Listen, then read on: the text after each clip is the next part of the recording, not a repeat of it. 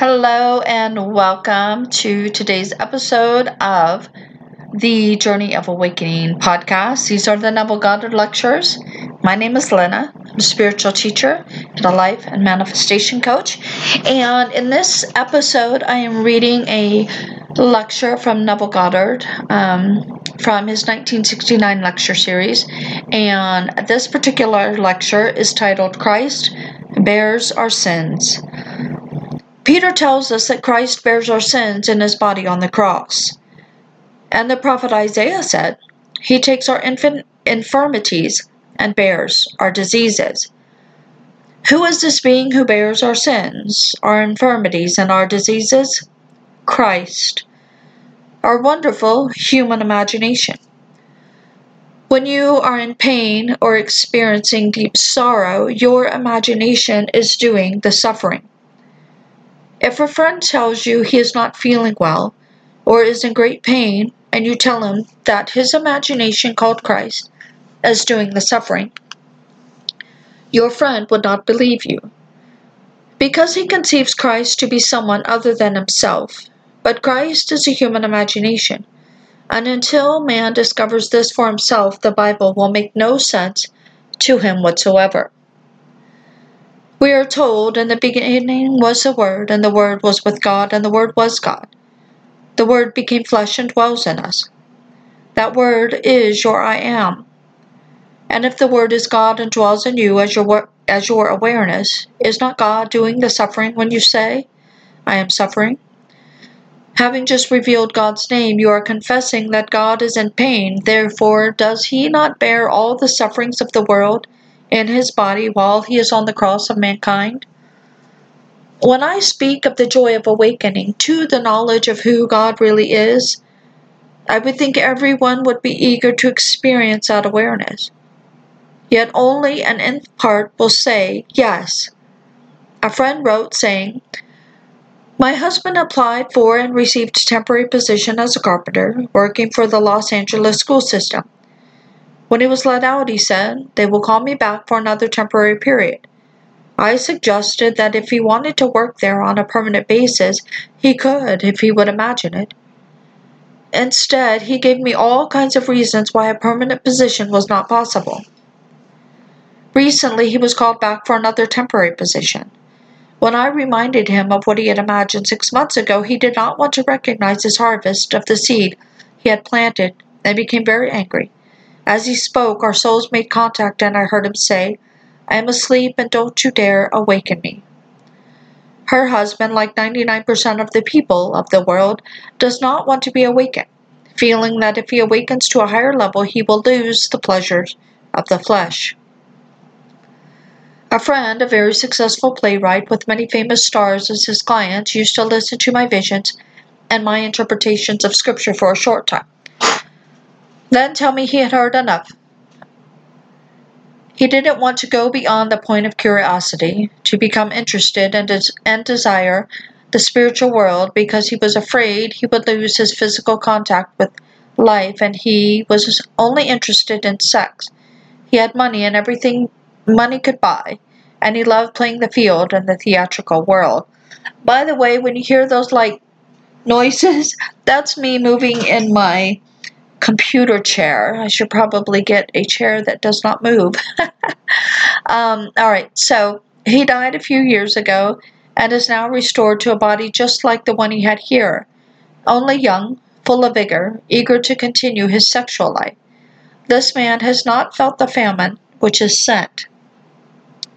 It is not a hunger for food or a thirst for water, but for the hearing of the word of God. And until that famine possesses you, God's word will not hold your interest. I could go on the radio and TV or write articles for the newspapers regarding my experiences, but, like the lady's husband, they would say, I am asleep, and don't you dare awaken me. Now God and his word are one. So if God sends his word, then he sent himself declaring, he who sees me sees him who sent me.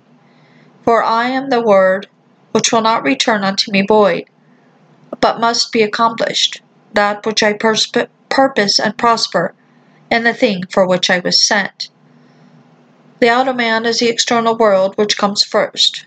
The inner man is then sent to animate and eventually give life to the outer man by fulfilling the word. And when the outer man hungers for the word of God, everything said in Scripture concerning God's plan of self-redemption fulfills itself in him. He doesn't redeem someone else, as there is no one else. We are the gods who came down, and God can only redeem himself by fulfilling Scripture.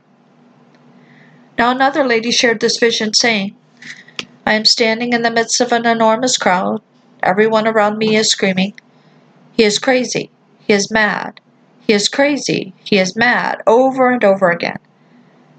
Walking quickly to discover who they are referring to, I see a man standing alone at the head of the crowd. Recognizing him as the man I love, I run to him and cry, I love you, I love you.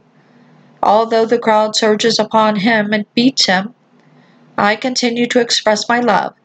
Suddenly he places his hands upon my neck. I feel his thumb press into my throat and feel as though I am going to die. Then the pressure is released. The man raises his hands, which become two white wings, which caress me with an indescribable love as I awake. That night this lady fulfilled the 40th, 48th, 51st, and 52nd, and 53rd chapters of Isaiah. I say to her without any doubt in my heart that she is very near salvation. Everything in her wonderful vision was made visible. She was the man and the crowd. She sent herself through hell because she loves herself, just as you and I do. In Blake's lovely song, A Little Boy Lost, he said, Not loves another as itself, nor venerates another so, nor is it possible to thought a greater than itself to know. How can thought know a thought greater than itself? How could you love another more than yourself? It is impossible, for there is no other. Love is the being playing every part. Love is the crowd, the tempters, and the one absurd. Feel distress, and you are abusing Christ by saying, I am distressed. Feel ashamed, limited, inadequate, or afraid, and God is experiencing them all. For he is your awareness, believing himself to be ashamed, limited, inadequate, or afraid, and dying in your sins. Just as my friend heard the vision, tell her to change the comma, for the statement should read, Before Abraham was I am. Here again we find that unless you believe your I am is the one you have worshipped on the outside, you die in your sins, for your I am was before Abraham. It is Christ who bears all of your afflictions, your sorrows and diseases. There is no record of a man who took upon himself a terminal disease, while the one he took it from was set free. The implication is there for bearing our afflictions and weakness. God has the power to set man free. But Christ is not someone external to yourself. The universal Christ is a diffusion of an individuality. You say, I am. I say, I am. We are the same I am, who is Christ, who is God, who is Jehovah, for there is nothing but I am. Christ, who is your very self, bears all of your afflictions, your weaknesses, and sins. But this is difficult for man to understand. Several years ago, I gave a series of 19 lectures in San Francisco, attended by a lady and her lawyer son. At the end of the series, the lady questioned her son, saying, Do you believe, Neville? And answering with his rational mind, he said, He sounds sincere. He may be sincerely wrong, but I am sure he is sincere. At that time, the son was living with his mother.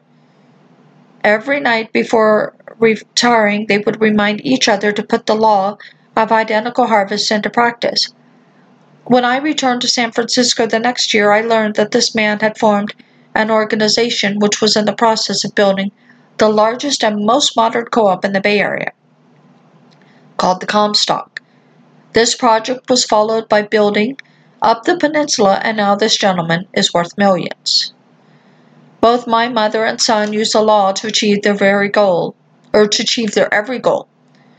Yet she admitted she did not understand what I meant when I said Christ suffers for her. Although she could tell me I have a toothache, she couldn't grasp the fact that she is her imagination, and therefore the cause of the toothache as well as the wonderful co-op.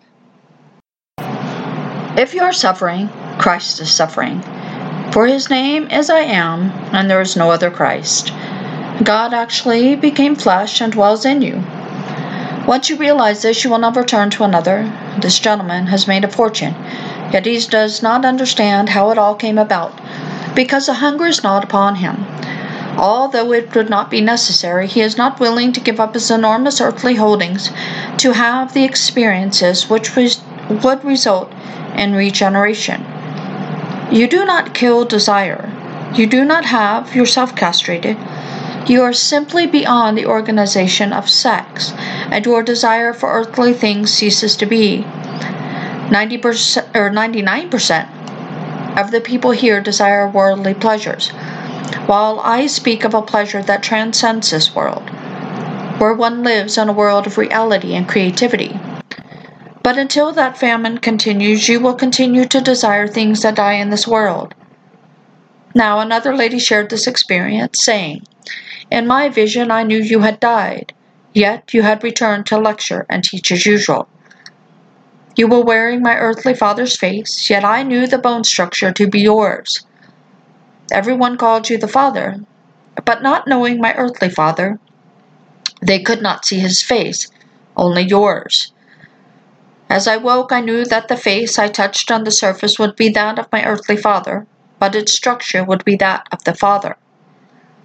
There is only one Father. It is He who wears every mask. In this wonderful experience, she saw her earthly father wearing the frame of the Father, because the Father is a protean being and assumes every phase.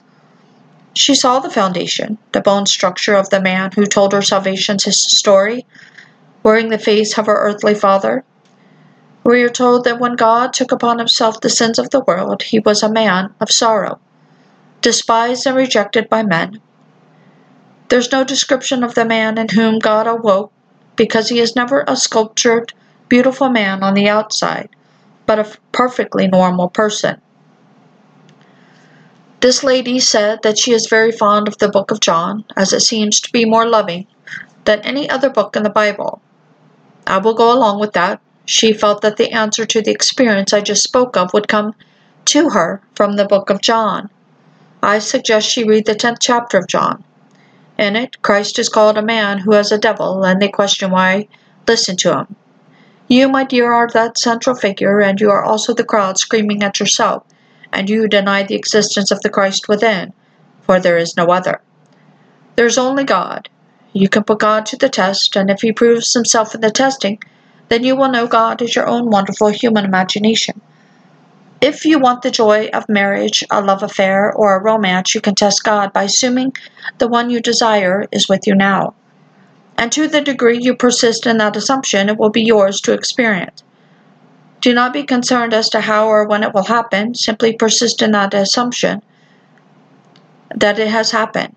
And when it does, you will know who God is. My wife woke too early to get up this morning, so she thought about what she wanted most, and that was for her husband and daughter to be blissfully happy. Thinking of what she could do to make it so, she realized that it was something they alone must decide. Then she fell asleep, dwelling on their happiness, and this is her dream. Seeing me lying on a couch, she heard me say, "I don't feel comfortable here." And she replied, "I know, you don't like to sleep on the first floor, but would rather be elevated and sleep above." Then the dream changed, and she was putting a puzzle together with our daughter Vicky, who began to laugh as she picked up a piece of the puzzle and watched it fall into its perfect place. Looking at Vicky, she said to herself, "I have never seen her look so pretty and be so blissfully happy." Then she awoke. Her desire for happiness was answered in the depth of her being and must now come to the surface. Jesus Christ is your own wonderful human imagination, and his story is all about you. Told in the third person, it is written as though another is doing all of the suffering for you. Yet you know you are the one who is suffering. I tell you that unless you believe your awareness of being as God, you will continue to miss your mark, thereby remaining in sin.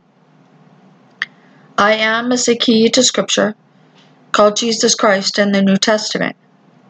God the Father's name is revealed in the Old Testament as I am. Having come into the world to fulfill the word, you cannot return empty, but must accomplish that which you purposed and prosper in the thing for which you sent yourself. After inspiring the prophets to tell your story, you came not only to fulfill their prophecy, but to share your experiences to encourage others. The Old Testament is a prophetic blueprint which you will fulfill, for you are the Jehovah of the Old Testament and the Jesus Christ of the New. You may either accept this truth or reject it, but what I am telling you is true. Christ is not a little man, but the universally diffused individuality of which we are. So when one awakes and the second one follows, the third will awaken, and eventually all of the universally diffused individuals will awaken in that one glorious body called the Kingdom of Heaven. Having come into and overcoming the world of death, we will be victorious over our challenge. The men of science tell us that the universe is melting and will one day come to its end. I am not going to question this, but I do know that imagination came into this world of death to overcome it. I also know that nothing dies, and because we are the immortal imagination who clothed himself in these garments of flesh which die. But we, their life-giving spirit, cannot die. I cannot force anyone to want my experiences. My family in Barbados all live in comfort and know they can earn much more than I do. They judge a man by what he has in this world and are not interested in who he is. They cannot understand why a man of my age continues to do what I am doing, when I can move to Barbados and live in clover with all expenses paid by the business, and I can't persuade them to listen to me because the hunger is not upon them. Until that hunger for the hearing of the Word of God possesses you, you will continue to be possessed by the world. You may become the Pope, but that does not mean you hunger for the Word of God. It may mean that you hunger for the power that rests in the office of the Pope, the hunger to be recognized and praised. But when the hunger to experience the Word of God possesses you, you will know the Word sent yourself. You will then understand the words, "He who sees me sees him who sent me," for you will fulfill God's Word. There must be two witnesses, one external and one internal. The external witness is Scripture, and you who have the spiritual experience are the internal witness, knowing your experiences parallel the Scriptures. You know that the Father in the depths of your own being watches to see that all the pieces are in place and the image of His declared purpose is perfect. Having prophesied what must take place, God will fulfill it. The image of the invisible God will radiate His glory and become the express image of His person. Then you will be used as the bone structure on which every face will be placed to reveal to the one who has the experience the meaning of being God the Father. In my friend's vision, everyone referred to me as the Father. Her father was a father, but I am the Father upon which every father's face is placed. She was aware that I had died and had returned, only to tell the story of God's plan of salvation, in order to redeem myself, for there is only God in the world. Now let us go into the silence. Alright, so there we have Neville Goddard's lecture from 1969, titled Christ Bears Our Sins. Thank you so much for joining me for another lecture. I will see you all next time. Bye now.